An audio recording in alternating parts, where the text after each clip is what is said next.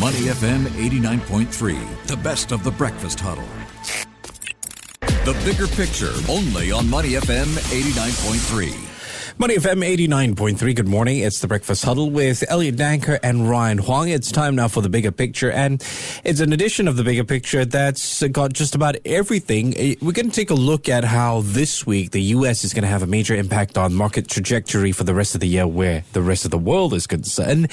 We're still talking about China's reopening optimism, and you've got something outrageous to end off the entire segment. That's right, Elliot. It's really about looking into the crystal ball this week and beyond, because next year we've got a lot of potential things that might happen, and Saxo Capital has some outrageous predictions, and we'll unpack it in just a few moments. And helping us do that is Charu Chanana. She is the market strategist for Saxo Capital Markets in Singapore. Morning, Charu. Good morning. How are you all? We are doing great, Charu. I hope you are doing well. And also, let's start first with what's on the radar for many investors these days, which is what the FOMC is going to be doing later this week. And we've got a couple of data points coming out in the past few weeks. And the latest one, of course, is the PPI numbers last week, which were hotter than expected. What can we expect this week, Charu? So certainly the first focus point for the FOMC this week would be the November CPI release. And, of course, consensus is looking for another softer report for November as well. Remember that last month when we got the October CPI, that was really a turning point in the markets. And, inflation expectations have turned markedly lower since then. So we are looking at a 7.3% YOY kind of a headline print this week from the CPI. But again, the question really is that softening in inflation enough for the Fed to pivot? Obviously that's what is on top of investors' mind. I think there is no doubt that we have a case for a softer print. We have supply chain pressures easing. We have lower energy prices as well. And we've had obviously some holiday discounts to clear inventory levels as well. But my sense is that it won't be soft enough to, call for a Fed pivot, because we still have shelter cost rising. ISIM services last week still indicated that, services prices are still quite high as well. So I think that will be all very important for the FOMC. Again, the key message coming out from the FOMC has to be where the terminal rates end and how long do they stay there. They really need to still push back on those easing expectations that are priced in for next year. Yeah, Caroline pointed out a couple of things have been rising. Cost pressures are still there, and jobs market is still rather robust. So to some extent, we can expect the Fed to keep those rates high for perhaps longer. And that's going to be in watch for many other central banks who might have to keep in lockstep. We've got a couple of them in action this week, the ECB and also the Bank of England. What can we look out for from them?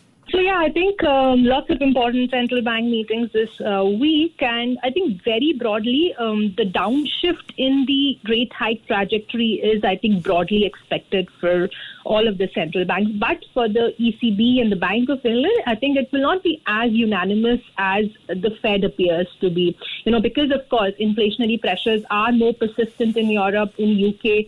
We are seeing energy prices, spiking up again as the winter months are coming in.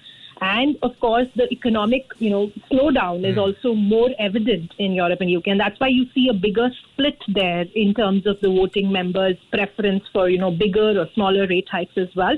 So I think that will be important. UK also has a lot of key data, CPI, GDP, retail sales, labor markets. So all that will be also key to understand where we end up in terms of expecting, for the BOE. But overall, I think the message will remain the same, that, we are downshifting, but we will continue to hike for longer, very broadly speaking, for all the central banks. Yeah, Charu, talking about what the central banks will be watching out for is the inflationary pressures. And it's interesting to see how China could be part of this equation, because if it does rebound and reopen, it could lead to demand picking up and, of course, lead into commodity price pressures.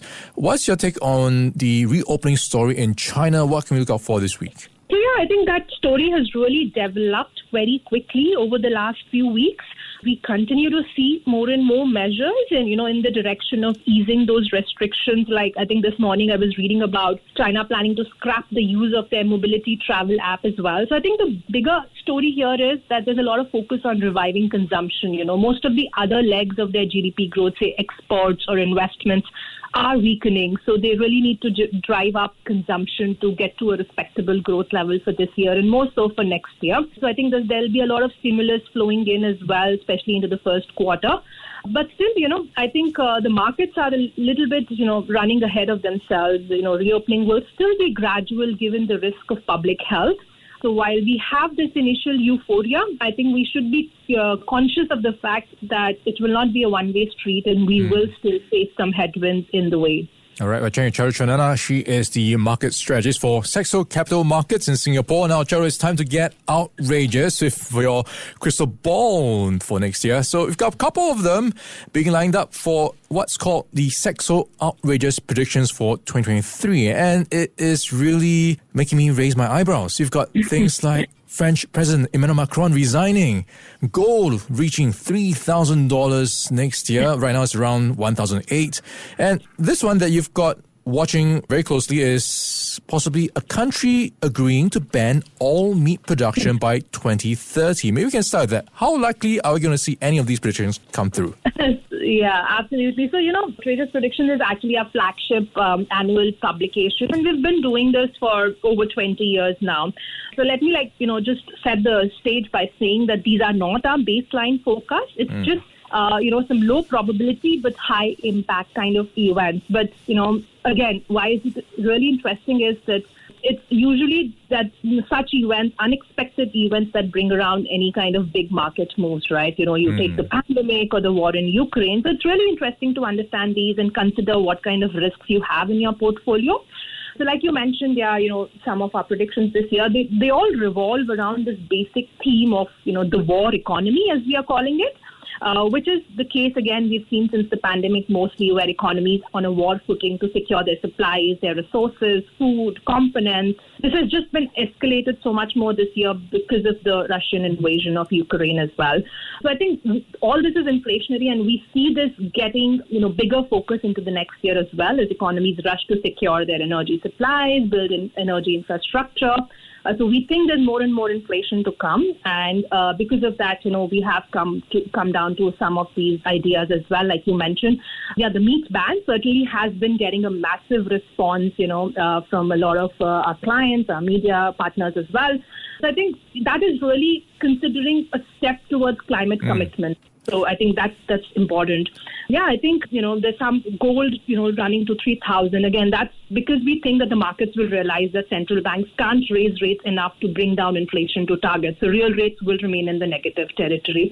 So yeah, lots of interesting reads there. It's a very stimulating activity for the brain. I would highly recommend giving it a read. All right, you can check out the outrageous predictions by Saxo Capital, including how meat production, a country could ban it by 2030.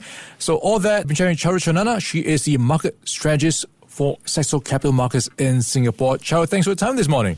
It was a pleasure. Thank you for having me. Before acting on the information on Money FM, please consider if it's suitable for your own investment objectives, financial situation, and risk tolerance. To listen to more great interviews, download our podcasts at moneyfm893.sg or download our audio app. That's AWEDIO. Available on Google Play or the App Store.